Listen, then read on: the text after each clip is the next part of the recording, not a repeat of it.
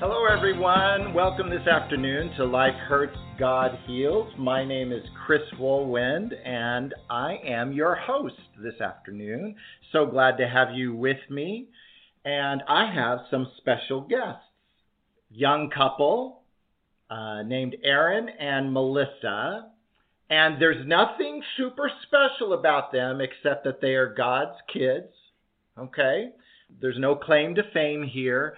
But I just found it interesting as they began sharing part of their life story a little bit. I said, stop, hold it. I want to actually have you all, the audience, listen to the struggles and the victories and some of the processes that they go through in strengthening their own relationship with God and overcoming difficulties and so forth.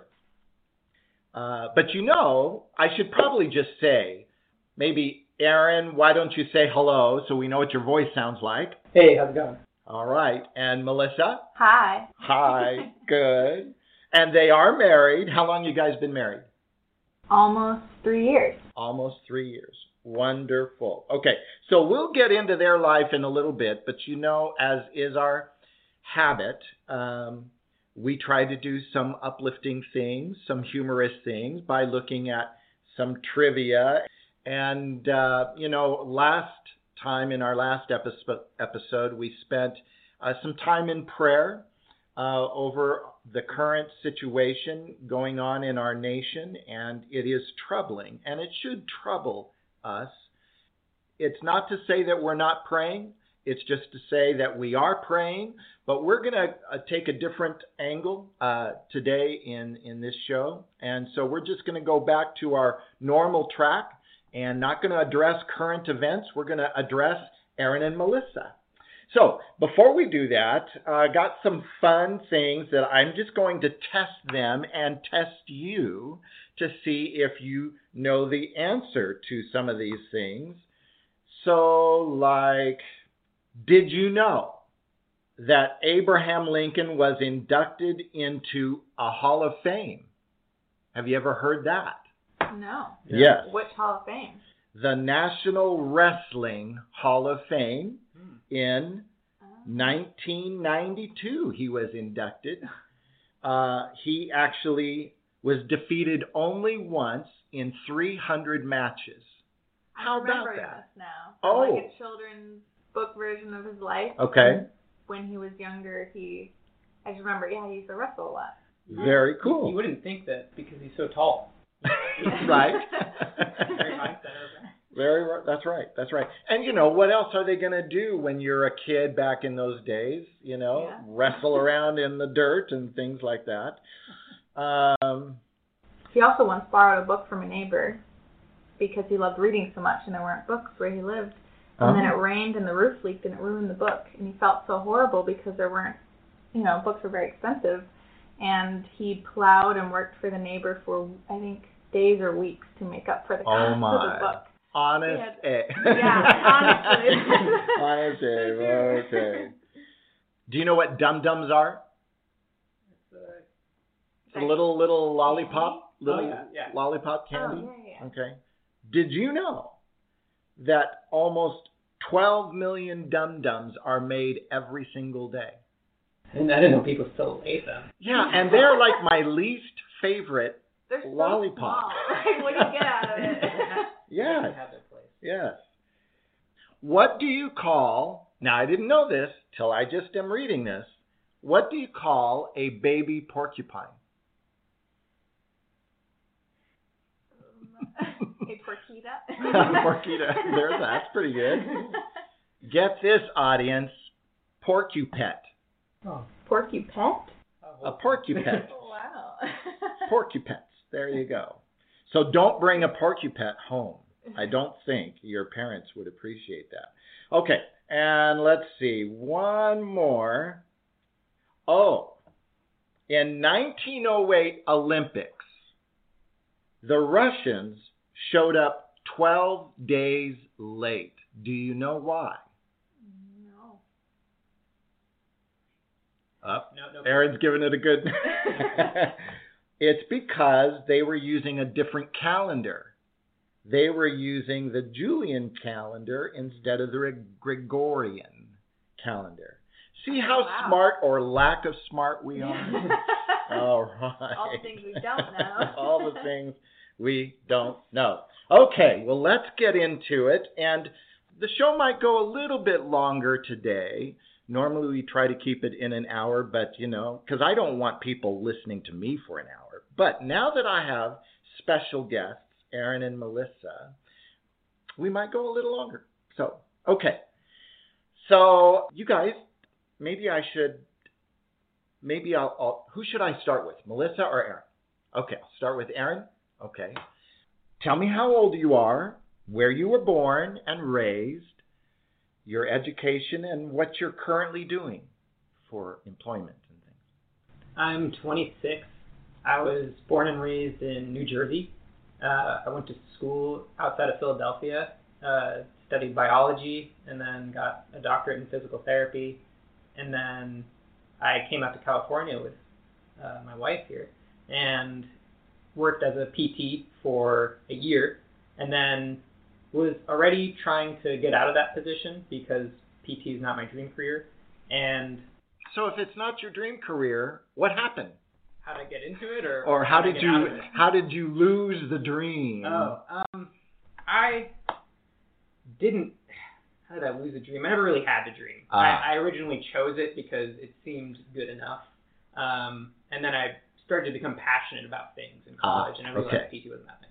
Okay, excellent. Now I do data work because of COVID-19 and me leaving. Okay, cool. And Melissa?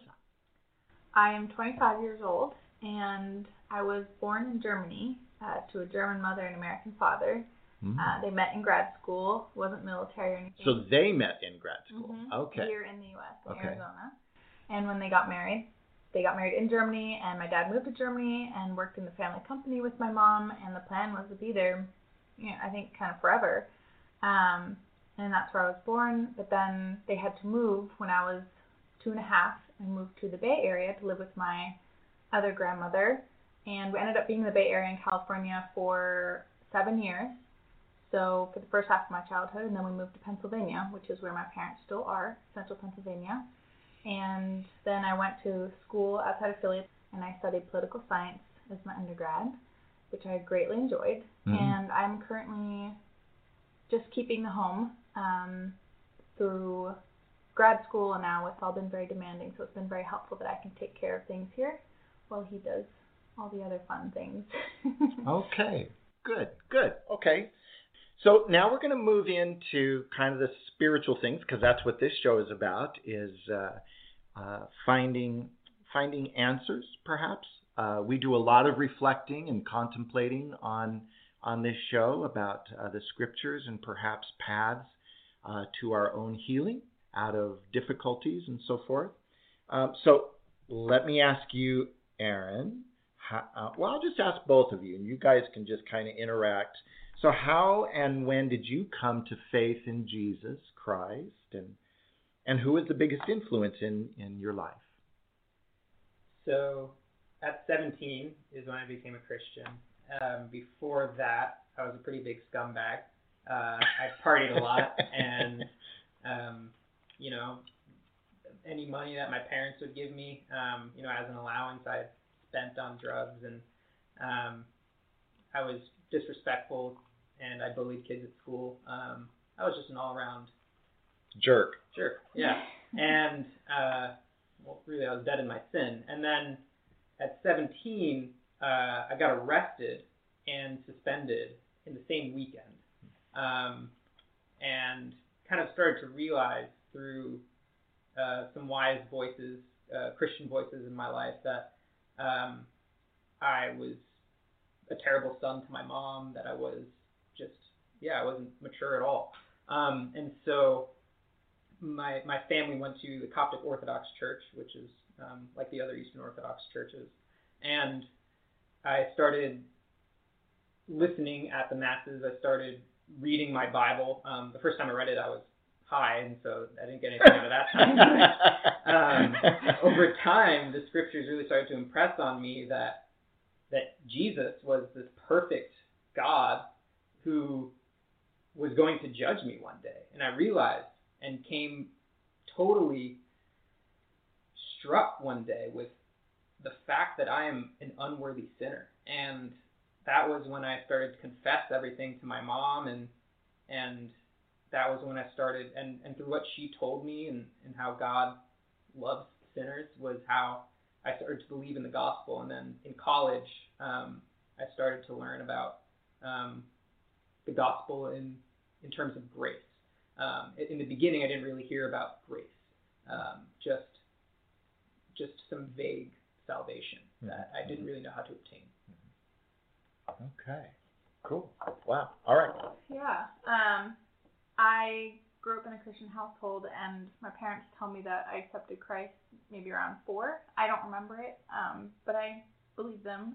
And so there isn't a time that I can think of where that wasn't an identity that I had or something that I, wasn't pursuing.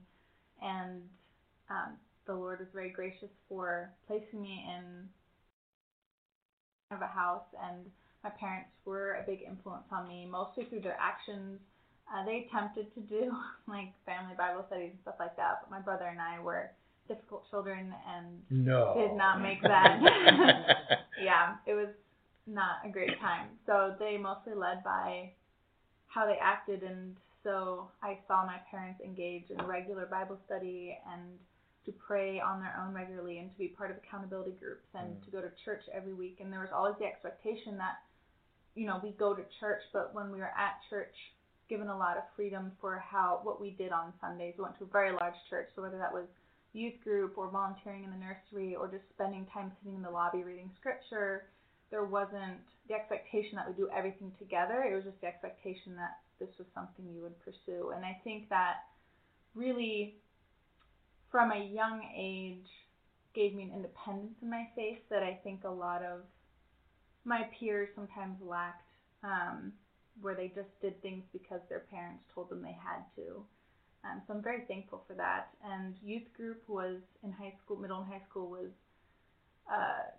super duper important to my faith. I had some incredible youth leaders who just poured into me and my friends and created this community where there was honesty and accountability and a lot of wisdom being poured out into our lives, a lot of being challenged on, the petty things that we could get hung up on. And there's an expectation of forgiveness and a lot of service opportunities just in the community. And so by the end of high school, though, I had fallen into a very angry period, and I'm not quite sure what triggered it.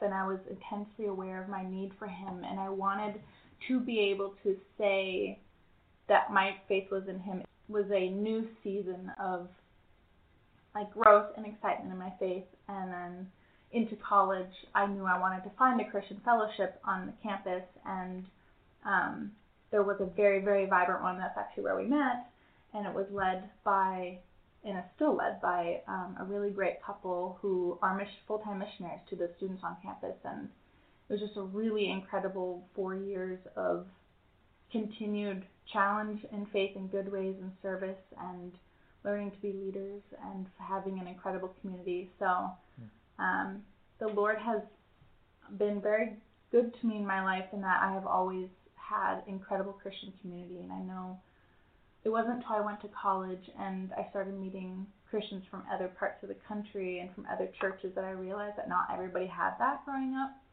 And it's given me a new appreciation for it because it was the community that shaped me, ultimately. Wow. Well, you're moving into an area that I want to talk about. And so maybe if you could elaborate a little bit more, because I wanted to talk about the most significant struggle in your life. And you used a phrase, draw me back to myself, or did you mean draw me back to himself when you were talking about, having fallen and then... I probably meant to say himself. Okay. I said myself. It was, okay, that's fine. Just a slip. That's fine. That's fine. Because I thought that is actually pretty interesting, because when I was thinking about, you mentioned falling, you know, and you're in this angry place. And I wanted you to maybe explore that a little bit for us because, you know, usually when we are in a good environment, a good community, and it sounds like this youth ministry that you were involved with at church, you mentioned high accountability, truth, transparency, honesty, all of those things which we think are really integral to keeping and nurturing a strong faith. And yet, you still found something internal, a dissonance, perhaps, that maybe in some way you still needed to own your own faith. I don't want to put words in your mouth, but what? No, what yeah, do you think is going on?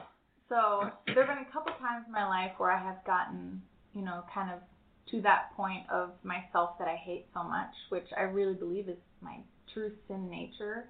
And for me, it manifests a lot in anger and a pessimistic outlook on life and a real viciousness in my language towards people, like tone of voice. My tone of voice can so easily be hurtful, and it comes out so much more in those times.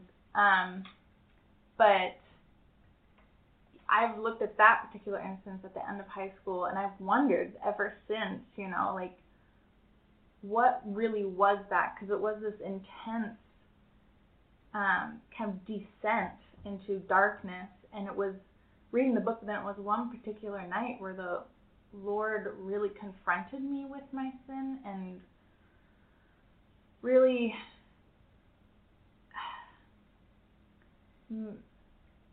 like where I couldn't turn away from it anymore, and I had to acknowledge that was me on my own, and that when I was on my own doing what I wanted to do, it was chaos and darkness, and the only way that there was any hope of peace or light was through Christ. Like, I could not produce that on my own. And so I think part of it was I think what many people call now an adult decision for Christ, where I believe I was saved before. I trust my parents, and I believe the Lord looks graciously on children, you know, and that children can be saved like that. But perhaps it was that moment where, as much as I had owned my faith growing up, now coming into early adulthood, I had to really recognize that I could not act however I wanted without the consequences of sin. And so I don't really know what caused the slide into it. And I don't know if I was relying on, you know, the youth group or church experience to keep me propped up in some kind of a way that then couldn't be sustained, or if it was just, I can't remember whether at that time I was reading my Bible regularly or praying regularly. I can't remember, and that probably contributed to it as well, you know, not being active in pursuing the Lord on my own. But whatever it was not because the Lord wasn't, you know, that he rejected me or wasn't being faithful to me. It was because of my own actions, you know, not trusting him as I should have. So there's still some question marks for me. In fact, my roommate in college, when I told her the story, she interpreted it as that was when I truly did accept Christ. Which, I mean, I think either way, he has saved me and is, you know, worth praising for that, whether it happened when I was 4 or when I was 18. But, yeah. Well, and I don't want to reinterpret what happened to you, but, you know, there is a phrase that has been used where it's called a crisis of faith, where you are a believer, but in the transitions of maturity, we go through phases. So there's a phase like in our own development as human beings. You know, we're 10 years old. We're not 5. Something happened, and during those transitions from, say, 10-year-old to 15-year-old to 20-year-old to young adult to older adult with family to no longer with family, you know, those kinds of transition. Every time you go through a transition, there is this crisis, this who am I kind of moment. And I started wondering, when you hit, because I think you explained it really well, Melissa, that this transition, you didn't use this word, but I thought of the word rebellion. It was like there's this utter rebellion, and then you said my flesh nature exposed itself. Yeah. Oh my gosh, I think a lot of believers can identify with that. Where we're on a good track with God, but then something happens, and sometimes it's not even an event that triggers it. It's just we get tired of where we are, and we want to explore and own. We're tempted, and so forth. And I was curious because I had this thought that in the beginning of this rebellion, did it kind of feel good, like you were just breaking free, like you had this freedom? Was there in the beginning stages like, you know what, I'm enjoying this freedom of being able to say what I want, say what I feel, and you do this rebellion, God loves you, but you do this rebellion because you're trying to be more transparent, authentic, real, either with yourself or in front of others, but then it gets so confusing. It's not as freeing as you think it's going to be. Yeah. It's chaos, and it's horrible chaos. Wow. And then coming back, whatever that looks like, whether it's kind of a lightning moment with the Lord, or whether He draws more closely, or whether it's you just having to buckle down and put good habits into your life, again, good spiritual disciplines, whatever that looks like, it feels so hard in the moment. Because it is so against what your nature is, and it's like the last thing you want to do, even though you know it's the only thing that's going to truly give you peace and joy. Wow. Cool. Well, thank you for sharing that. And I want to ask Aaron the same question, but then I had this funny thought like, well, it's a good thing that Melissa and Aaron didn't meet when he was 16 or 17. We talked about that. We joke about that all the time. Boy, it would be Bonnie and Clyde or something. We wouldn't have been friends in high school, probably. She would have looked down on me. I worked at school. Well, yeah. No, I was friends with a lot of people in high school, but we definitely would not have been close friends. Running the same circles, for sure, we would not have. Wow. Yeah. Wow. Okay.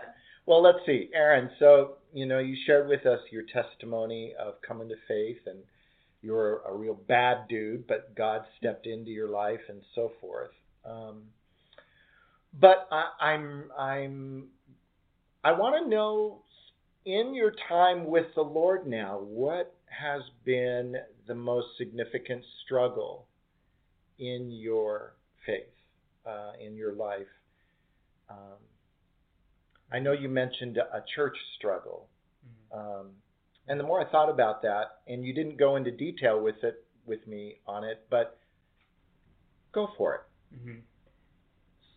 The church struggle, I would say, is not pressing now. When I became a Christian, and when I was saved, and then I went to college and joined a church group, a Christian fellowship, where I met Melissa, and started getting different teaching, different doctrines on salvation and everything, was when I was very conflicted. How am I, this 18-year-old kid, supposed to differentiate or choose one church over another? And these are large categories. These are traditions and thousands of years of history and teaching. How am I supposed to pick one? That was a struggle back then. I can elaborate on that, or I can elaborate on what I struggle with now. But I think now what I struggle with is being content with the present and not being bold when I speak with unbelievers. Those are two things that I find myself, that I would say affect. Those are probably the two things that I struggle with the most. Okay, you said not being bold, but what was and not being bold when? Oh, sorry, not. And being the bold first one was not being content. Content. Okay, go into that a little bit. Content. Yeah. What's the problem there for you? I have always defined. I've struggled to define myself with what I'm doing, not in the sense that I get to say like, oh, I am this person, or I get to do that, but that my happiness is wrapped up in my career or my ambitions. And so I've had this desire, we talked briefly about it, to go to seminary, to enter pastoral ministry, and I've been struggling with not being happy until then. I think that when I was in my physical therapy job that I really did not like, and I was bringing home hours of notes every day and had no time at all with Melissa and doing anything, that was really, really hard. I struggled a lot with that. And now I'm so thankful that God has provided a new job for me. So relatively, I'm much more content. Okay. To an external. Okay. But it's kind of like is it that you're tempted to think, I will be content when I am in seminary type of thing? Yeah. Until the next thing happens. Mm-hmm. So it's a winning battle now, but back then it was certainly harder. Okay. And there is kind of this connecting thing between the contentment with who am I, with I want to serve God. Where is my ID, my identification in all of that? Because you mentioned boldness or a lack of boldness. Now, tap into that a little bit. What is it that's bothering you about that? I am always afraid I'm always afraid to offend people or hurt their feelings. Obviously, there's a good side to that, right? But I've always been called an equal opportunity offender. But I do get the sensitivity now on the other side of my wilderness. So, yeah. I don't want my words to be misconstrued. I want to have constructive conversation and not get shut down. Right. And this thing about being bold in evangelism or even within the church is such an interesting one, because I think we were raised completely differently in those kind of ways. Like, I was raised in an evangelical free church, and I guess especially through youth group, and I think it was a positive thing almost all the time, but there was kind of a constant expectation, constant conversation about what are you doing right now to reach out to, at the time you're in school, so to your fellow peers, how are you sharing the gospel, inviting, this expectation that you invite people to youth group or to church. And so it was always there, and I think it wasn't tempered with maybe quite enough grace all the time, because it produced in a lot of us a kind of constant sense of guilt that we weren't doing enough, or that we should be even more direct, instead of recognizing that the way you live your life in a godly manner is a witness as well, not just how bold you are in your invitations.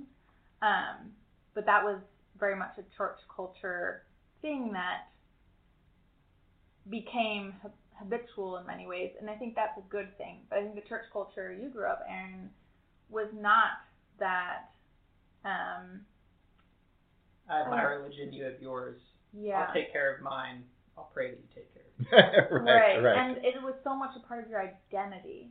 When you introduced yourself, you said or at least your family, you said it's Coptic. That is everything about your family and your culture, and so it isn't so much about drawing other people into it as, I think a lot of Protestant Christians who, it is our identity, of course, but not in the same way as it is for a lot of Orthodox. In a dominant way, right. Yeah. Right.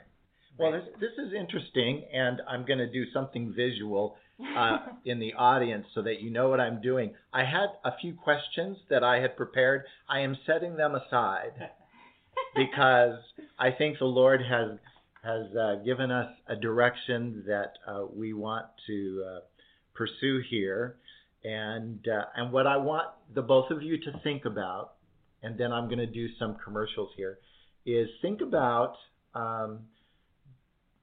does your personality have anything to do with, say, your feelings about, anxiety versus her feelings of no anxiety? Okay. Perhaps. Does that conflict with the identity that maybe the church places on us?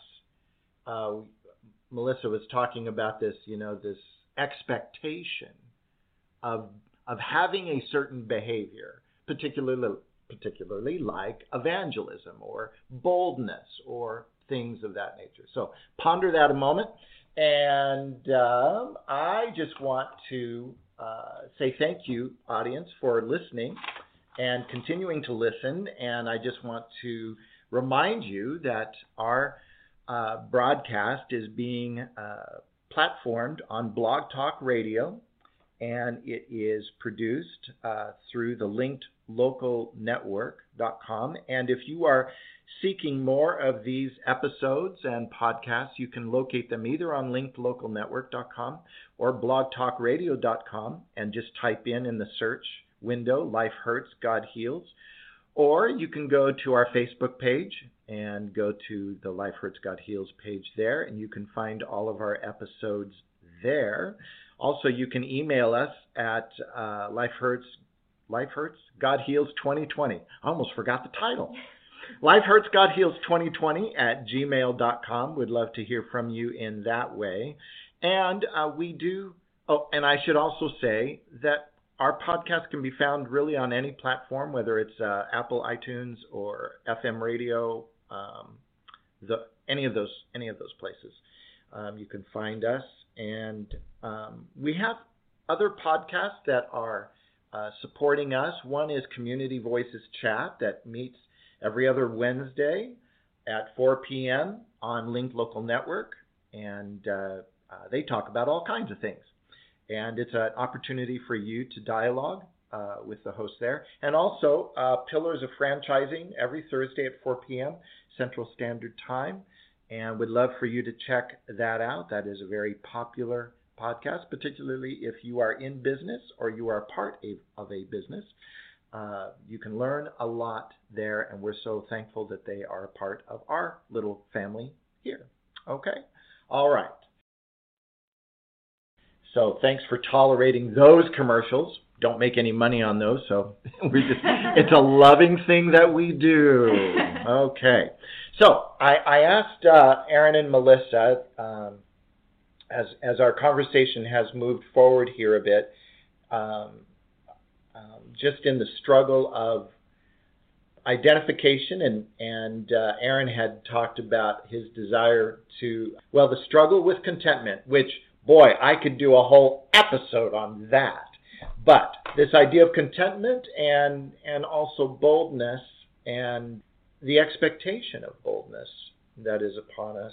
And then Melissa was bringing in some thoughts that I wanted to draw on as well regarding this topic.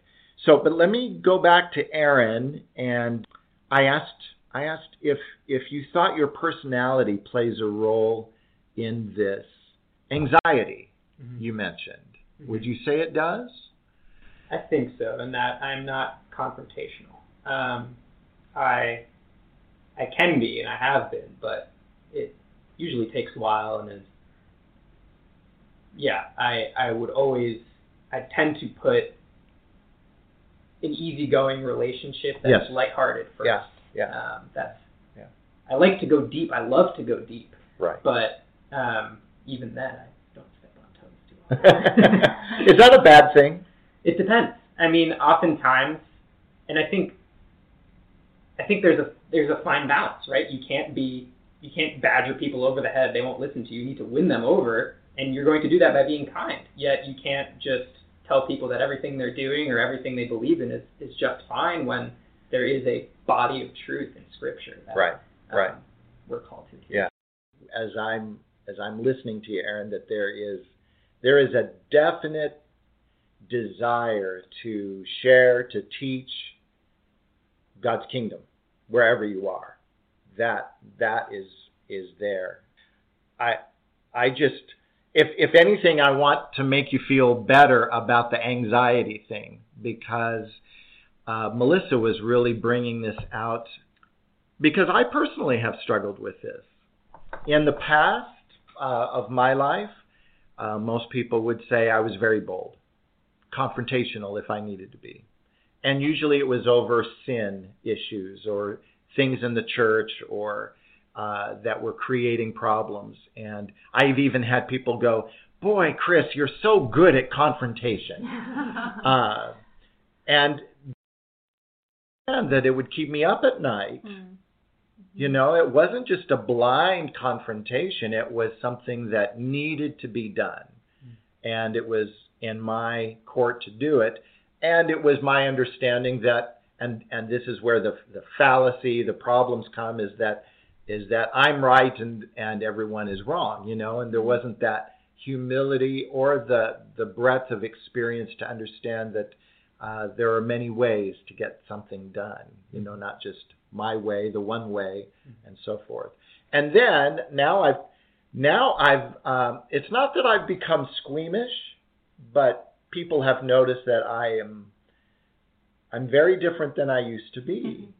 And I think that's kind of maturity, I guess, is recognizing that how I present what needs to be presented is oftentimes as important or more important than the message itself. Like you said, you can clobber people, mm-hmm. you know, with that.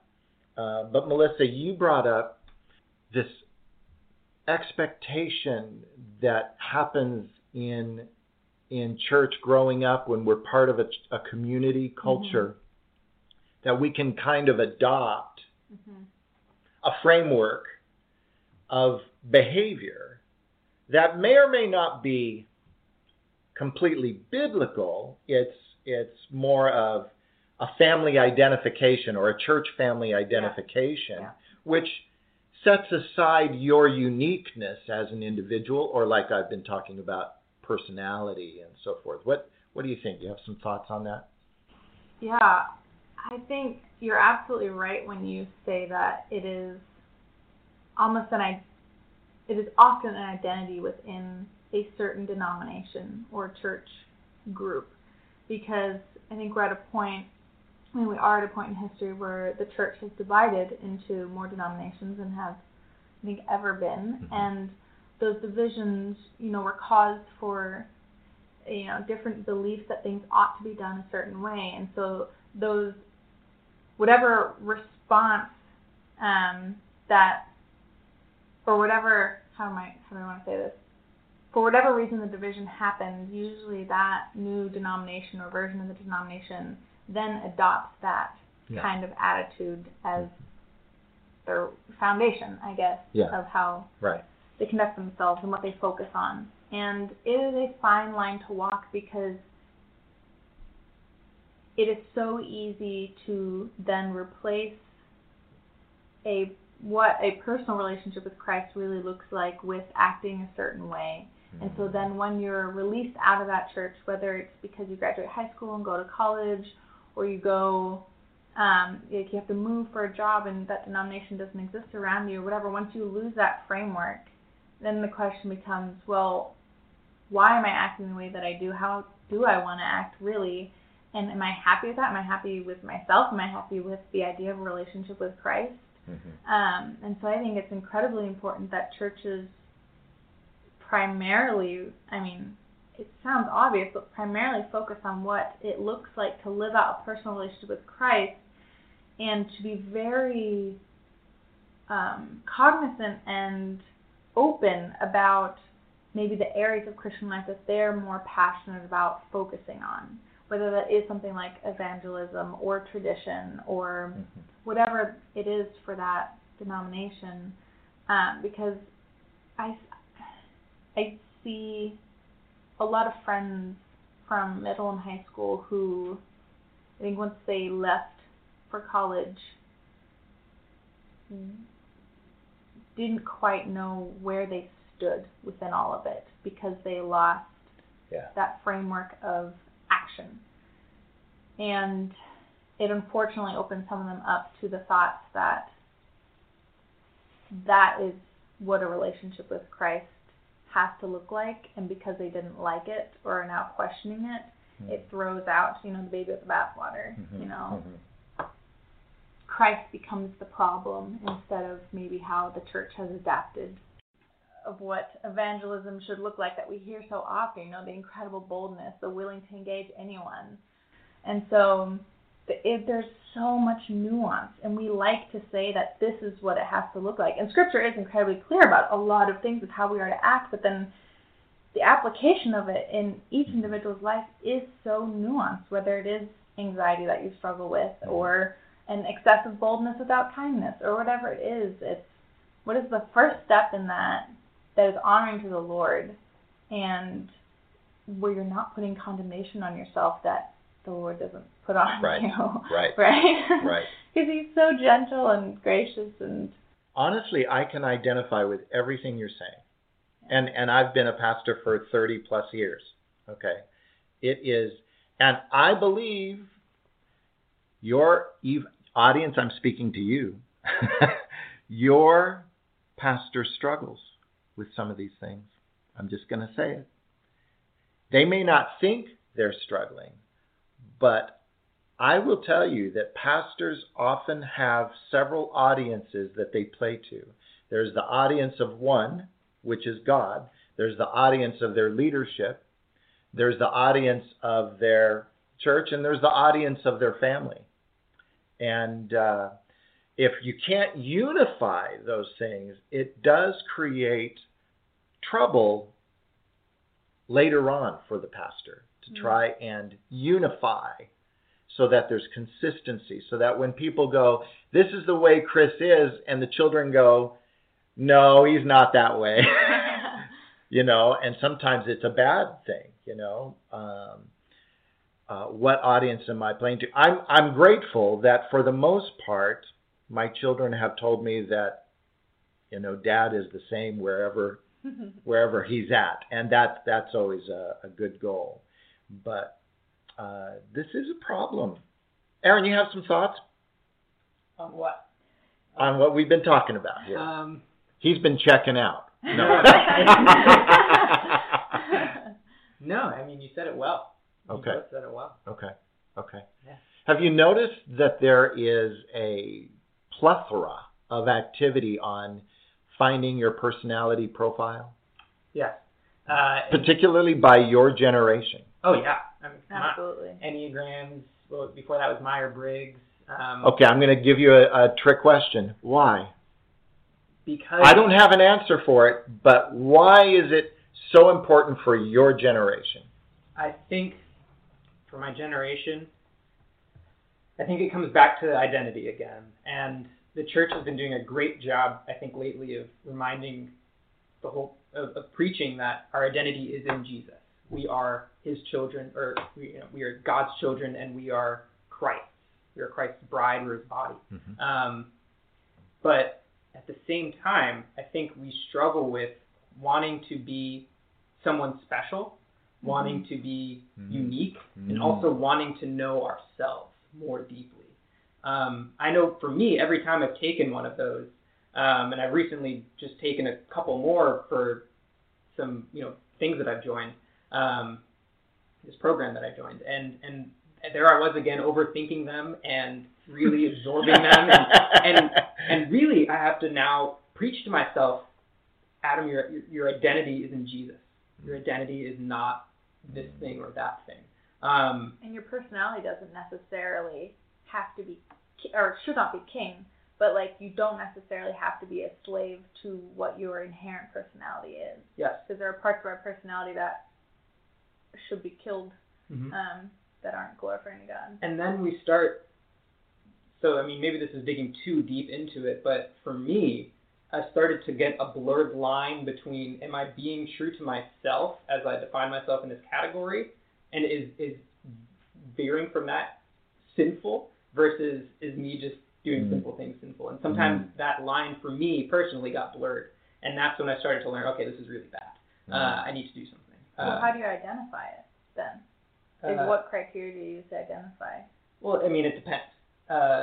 So for me, right, all the things, all the tests tell me that I'm person-oriented, right, and that I'm terrible with tasks.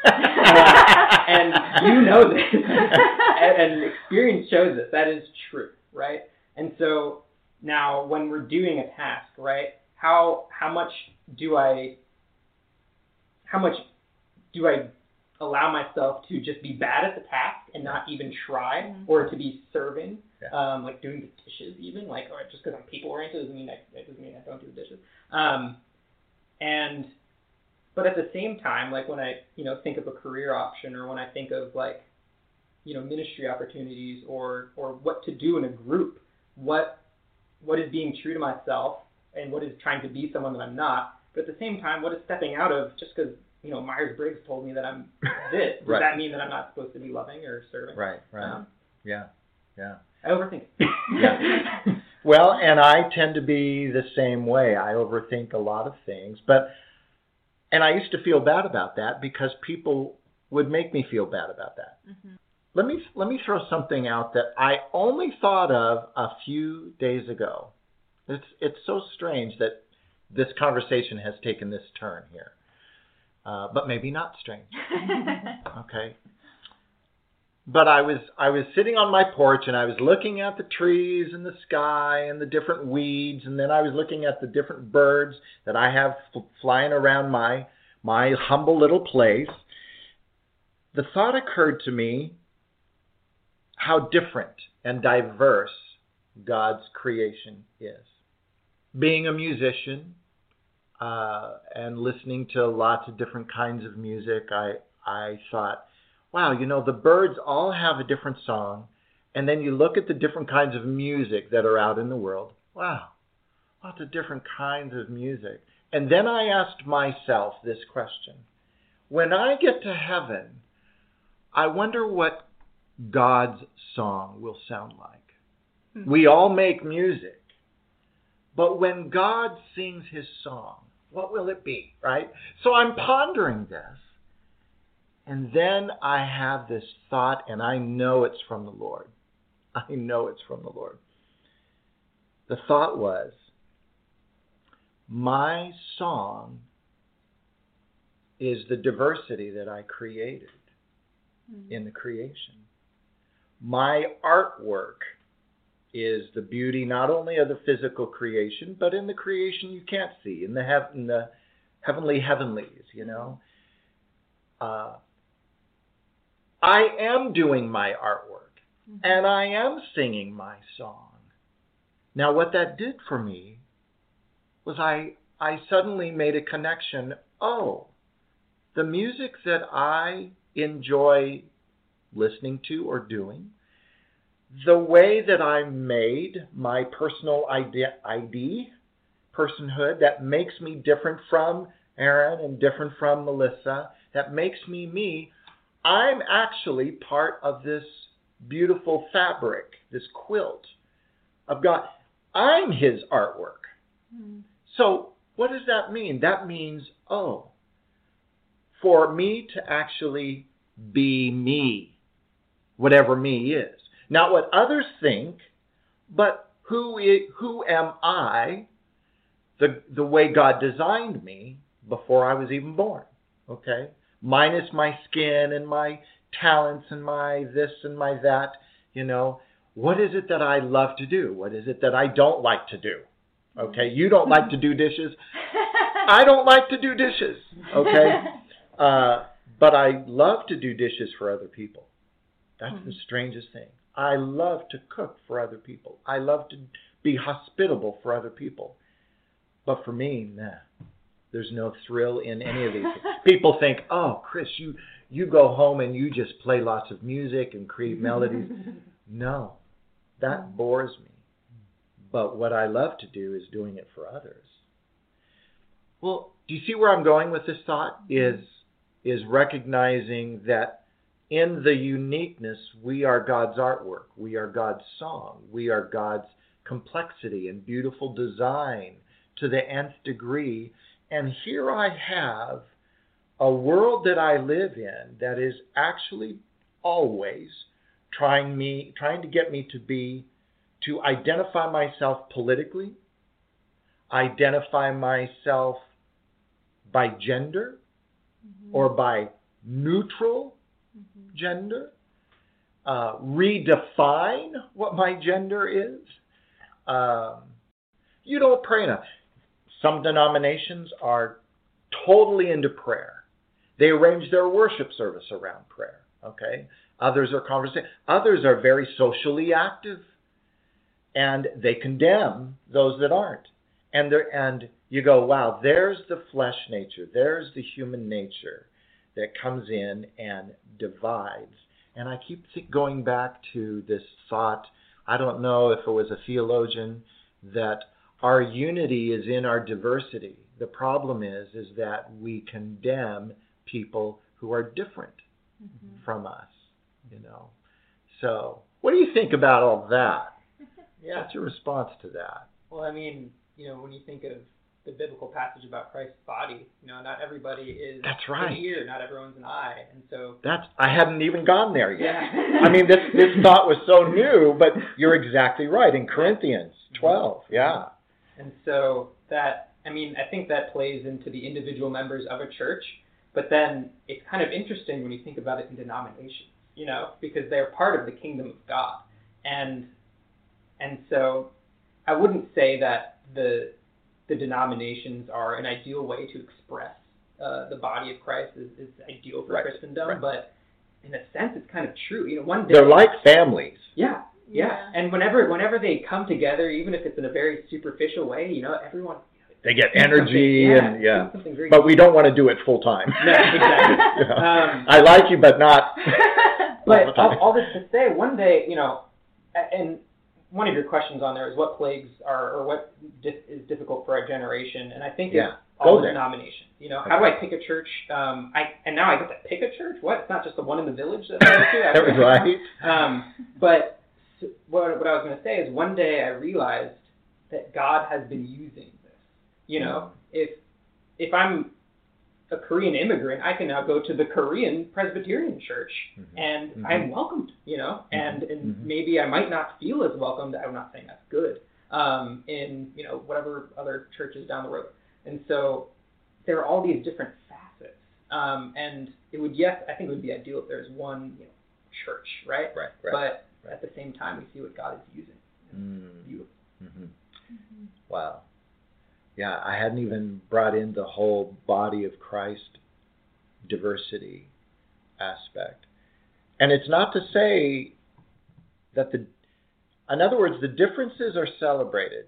And I'm not talking about false teaching differences or error, false interpretation, kinds of things. But on the nuances, we can agree to disagree and go, well, that's a different way to look at that scripture. Hadn't thought of that. It's not necessarily sinful or wrong, but the problem is that certain teachers and denominations might aggressively call it wrong because they want you to ID with them, and that's when we get into cultic, not Coptic, cultic kinds of behaviors. So that is interesting. Yeah, thinking about what plagued our generation, I was kind of, everything that came to mind, I was like, well, that's not new. It's just a different iteration of it. And the scripture says there's nothing new under the sun. Like society, both like creation-wise and sin-wise, like it's all been done before. In society, the pendulum has swung from conservative, not politically, but like extremely religiously conservative to extremely liberal. I mean, all throughout history, we're not living anything new.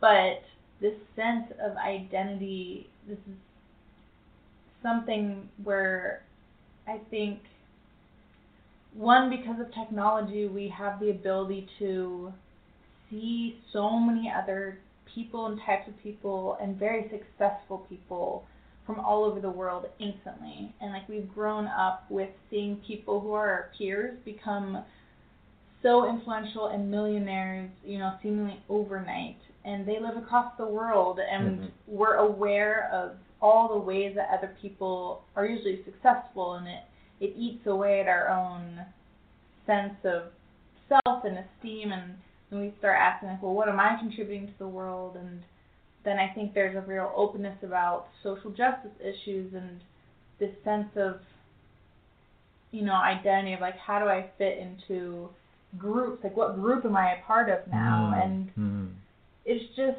like, none of those are new. We've the picking of the church that works perfectly for you, right? Right. Because we've now examined ourselves so deeply that we know exactly what we need. Yeah.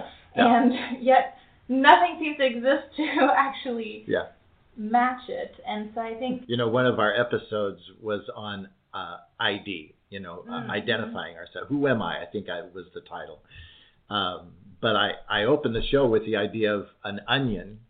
And this is not original with me, but you keep peeling the onion until you get to nothing. Yeah. Who am I? I really don't know after all that, Yeah. And I think you brought up, I don't mean to batter this, but a good point that ultimately we cannot define ourselves independently, but through God, what He has made us, that's and the direction others. And the church is like that is how God intended it to happen, right? Like, not that you have the church that is perfect for you and your exact personality that down to the finest detail, but the church is where we are meant to come and serve others and, like, stop focusing on ourselves and focus first on our brothers in Christ and then on our community and the world and on Christ Himself. And it gives a sense of identity that I think God created us to need, and it does it in hopefully the best way possible this side of heaven, right? Where there's honesty and accountability and forgiveness and grace. And then true community, people who you can do life with and that you're not alone. And, when we moved here, we moved cross country to come here, and there was no question in our minds that we would have friends or community because we knew there'd be a church. Whether it was the perfect church for us or not, that wasn't the question. It was... And it's not a perfect church. It's perfect because we're there, and it's God's church. Yeah. And He's made it. And so there's so much comfort in that, too. And so it makes me sad when I see our generation rejecting church or taking on this idea of individual spirituality, that you can have these spiritual existence on your own, because that's so lonely and isolating. And we know that's such a problem in our generation, loneliness. And you guys are really tapping in to some powerful biblical themes here. The idea of community and the way God views the bride, the church, a wife, so to speak, and as children who are diverse in the ways that He has made them, and diverse in how God wants them to produce glory, for the kingdom, loving others. We all love others in different ways, that kind of thing. I was thinking about, Melissa, when you were talking about in your youth group, I wonder if, the slide into darkness didn't have to do, because it seems like you mentioned something to this effect, that even though you were in a beautiful church, beautiful youth group, transparent, honest, accountable, you weren't sure if it was your faith or something to that effect. In other words, this slide, it caught you off guard, but I wonder if it didn't have to do with identification. In other words, your search for, who am I in all of this? What does my faith look like? What do I look like to Christ? Usually we go, I look like to Christ, but we don't know that there's a filter that might be our church, or it might be our job, or it might be, I've had discussions with pastors who were upset about certain things, and I said, it sounds like your significance with God is because of what you're doing here, and that didn't sit well with them. And when I said that, as a young pastor, I realized many years later, I didn't even get what I was saying, okay? Because now I'm struggling with that. Finding, what does it mean to be a child of God in all of these different veneers? And so while the world is searching for their personality through all these personality profiles, I think there are Christians, believers, who are also searching. They're using these tools, you know, but like you said, Aaron, I'm not sure, and the caution is this tool actually going to help me with the Lord? Get me close? Who does God see me? Not who does my church see me? Who does God see me? And what are God's expectations? I was just reading a dissertation by some theologian. He's since passed away, but he was talking about his earnest struggle to find his own identification. We know what the church wants or the denomination wants, and oftentimes it clouds the issues of how do I love my neighbor? And it seemed to me that he was connecting who he was by how he loved his neighbor. And I kind of had some dissonance with that, a little bit of disagreement. But I get it. I get the search, is this search for significance by what we do or what we produce. And it can get really confusing. And so we need to wrap this up. We've got a few minutes left. What does this have to do with healing when life hurts? You guys can think about that, because this is a time of reflection. I'm talking to our audience now. This is a time of reflection and contemplation, and usually this show raises a lot of questions. We don't always answer the questions, but we think the answers are there, and they are always in Christ. I think in the discussion I've had with Melissa and Aaron, I'm recognizing that this search for identification is a real deal. A search for who am I is a very important deal to healing. But we can take lots of personality profiles and search for it, or does the Bible actually give us help in this? Can you guys think, based on our discussion here of where we've been on this, what might be some thoughts from God's Word, or even reading between the lines, what God maybe intends for us as His children, that would be a healthy way for us? Maybe what you would say to your generation. What would be important ways for growth? In fact, I think that was one of my questions that I kind of pre-wrote here. We talked, you could talk about habits or disciplines that keep your relationship with God strong. And I love this last question. Maybe we should ask this, and maybe ask it in this way. I want to know that God knows me. I want to feel God's presence, but I don't know that He knows me, and I don't feel His presence all the time. How would you respond? Well, you're in good company. Okay. You are not the first Christian to feel that. You can think of David in the Psalms.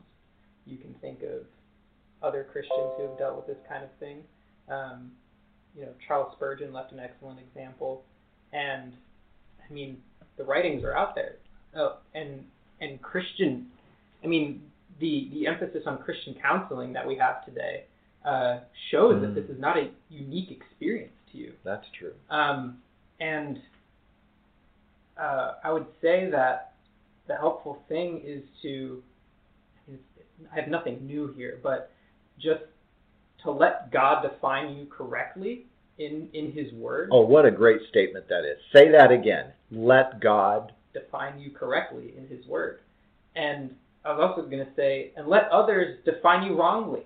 Don't seek to develop something that, whether it's through personality test or through your career or through whatever you're holding on to so tightly. I'm preaching to myself here. Don't let others define you incorrectly. And basically, which means you can be misunderstood sometimes, like how Jesus was misunderstood or all the prophets were misunderstood. And that kind of ties into being in a church, and part of a church is those in the church and those outside the church may not fully understand you when you're associated with a certain church. But as far as not feeling God's presence, that's hard. And is that a big issue for people, that this need to feel something in order to be connected to God? Most definitely. Absolutely. Yeah, that's a whole other show, I guess. Probably is, isn't it? I don't want to take up all your time, but we have some time. Yeah, and I can think of one of the most encouraging things to me recently was learning that my work, I felt so dissatisfied with my work, being so exhausted, not really getting the chance to connect with people, and just feeling like it was useless. But somebody told me that God finds it useless even though you don't feel that way. I mean, finds it useful, sorry. It glorifies him even though you don't feel it. That was helpful. And so the same is true, his presence is there even when you don't feel it. And it takes, that's a tender issue. I think it takes, a lot of time spent in God's word and in prayer and in the church. And also, I'm losing my train of thought. That's okay. That's what wives are for, to rest, right?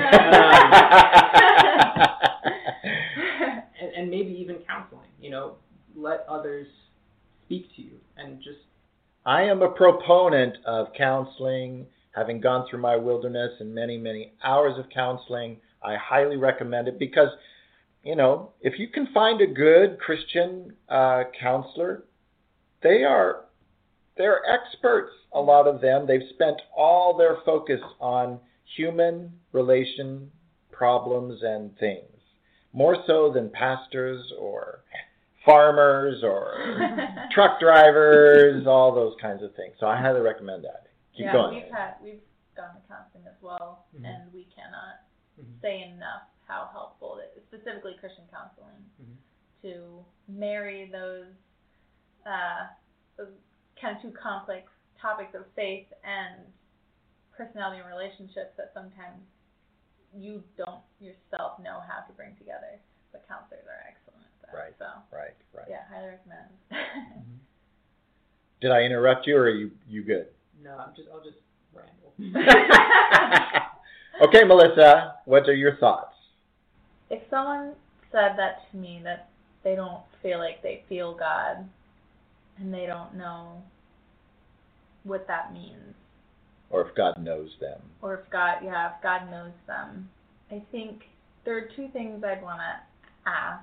And the first is usually, it's a little bit of a more direct or harder question, but like, what does your spiritual life look like right now? Because I think we can fall into bad habits or out of good habits that slowly allow our base sin nature to creep back in and start to put doubts into our minds of who God is, who we are in His mind, in His sight, what the purpose of church is, what our purpose here on earth is, because we're not keeping the truth of Scripture in front of us, at the forefront of our lives. We're not engaging in Christian community. That's usually one of the biggest ones. People can often not be going to church, or not be going to church with the intent of actually being a part of the community, and they're not praying. And those things do not guarantee that you're going to have some kind of feeling, whether it's emotional or physical. That can absolutely happen. The Lord grants those things at times, but it is not guaranteed, and it is not the barometer of whether you are a Christian or not, of how you are feeling. Scripture makes it clear what salvation looks like. It is faith in Jesus Christ as the Son of God, that He died for your sins, and that He is the way to the Father. That's it. And if you believe that, that's all it takes. And you can rest in the knowledge that your name is in the book of life, that the Lord knows and cares for you, and that the Holy Spirit is in you as the seal, the promise of that, and that he helps you here on earth until heaven. I grew up expecting that feeling to be kind of constant as my marker of how I was doing in my faith. And it took a few difficult circumstances in my life for the Lord to teach me that that was a false way of wanting relationship with him. And that however I am feeling is not reflective of how he feels about me. And always, you pray and ask for the things that you want. And Scripture makes it so clear that when we pray to the Lord and draw near to him, our desires become his desires, and he answers those desires. And it becomes this beautiful circle of, when Scripture says he will give us the desires of our heart, it's not our sinful heart, but it is a heart that has been transformed to desire what he wants. And we should pray for the things that we don't even want yet. So, like, for me, that often comes with forgiveness or a spiritual kind of desert or valley of saying something as simple as, Lord, I don't want to forgive this person. Can you give me that desire? And in the meantime, help me to forgive them every time that I feel offended by them, or whatever it is. You pray for this. Right. You don't wait to pray until you have the desire for whatever you're praying. You can ask the Lord Yes. to give you the desires of his heart, which is what Scripture is talking about. And so if you're not feeling the Lord's presence, have you prayed? Have you asked, Lord, please comfort me with your presence? Have you opened your Scripture and prayed, Lord, please comfort me with your words? Have you asked him to comfort you in Christian community? And he often grants that. He may not, in a very tangible way, do it, but that is not, it's not your fault. It's not his fault. It is just not a guarantee of the spiritual life, but he has put into place the entire framework of church, of Scripture, and of prayer to be that comfort to you. And I have, in talking to people in my own life, I've never come across someone who has felt distant from the Lord their entire lives. And we see that through the Psalms, too, and through Scripture, where the Lord can withdraw the feeling of his presence, usually to cause us to rely on him truly, instead of falsely. To see what's in the heart. Right. Even, But then he almost always, gives it back again, because it delights him that we want that and that he can give that. And so it's, what are your habits? And have you really trusted and asked the Lord for those things yet? Or are you letting yourself kind of sit there and feel sorry for yourself? Mm-hmm. And I'm speaking to myself. Mm-hmm. I've let myself sit there and feel sorry for myself and been like, Lord, where are you? And, I'm talking for a while, but there's one more story one more example that has always, when I've thought of it ever since I heard it, that if you're in a crowded room at a party, if you've ever been to a wedding with loud music, whatever, you're sitting next to someone and you're trying to converse with them, and you can't hear them quite properly. What do you do physically? You lean in, usually turn your ear to them, or you watch their mouth with your eyes, because you are trying to understand them over the noise around you. And so what do we do when we feel like we can't hear the Lord? Are we leaning in? Are we trying to watch his mouth, which is Scripture? Are we trying to hear him? Are we trying to move to a quieter place? And that kind of imagery of, that's beautiful. Wow. I do that in human relationship. Why am I not doing that with the Lord, right? Because I don't. So if that's an encouragement. That's an encouragement to me. I've never heard of that. That is awesome. Isn't it? Wow. It's so helpful. That is so cool. You guys are fun. You're fun. I am so blessed to have you with us and sharing your life. I feel like I'm in the presence of potentially very gifted teachers. So. That's all Aaron. I don't know. I was listening to Melissa and going, Melissa, I'm wondering if you're not a pastor as well. No. Anyway, God has blessed you guys. And thank you for sharing your life, these This is all your life in an hour and 15 minutes. No, not even. But anyway, folks, it's time for us to sign off. We're just trusting God through life, aren't we? Because life does hurt, and there will be hurts coming along the way. But we know, we've seen God's faithfulness in healing, and He will continue to bring healing. And so thank you for tuning in this afternoon. God bless you. We'll see you soon. No, we won't see you. We'll hear maybe from you. Please do write us if you would like to chat. We encourage that. So, God bless you, each and every one of you, in Jesus' name.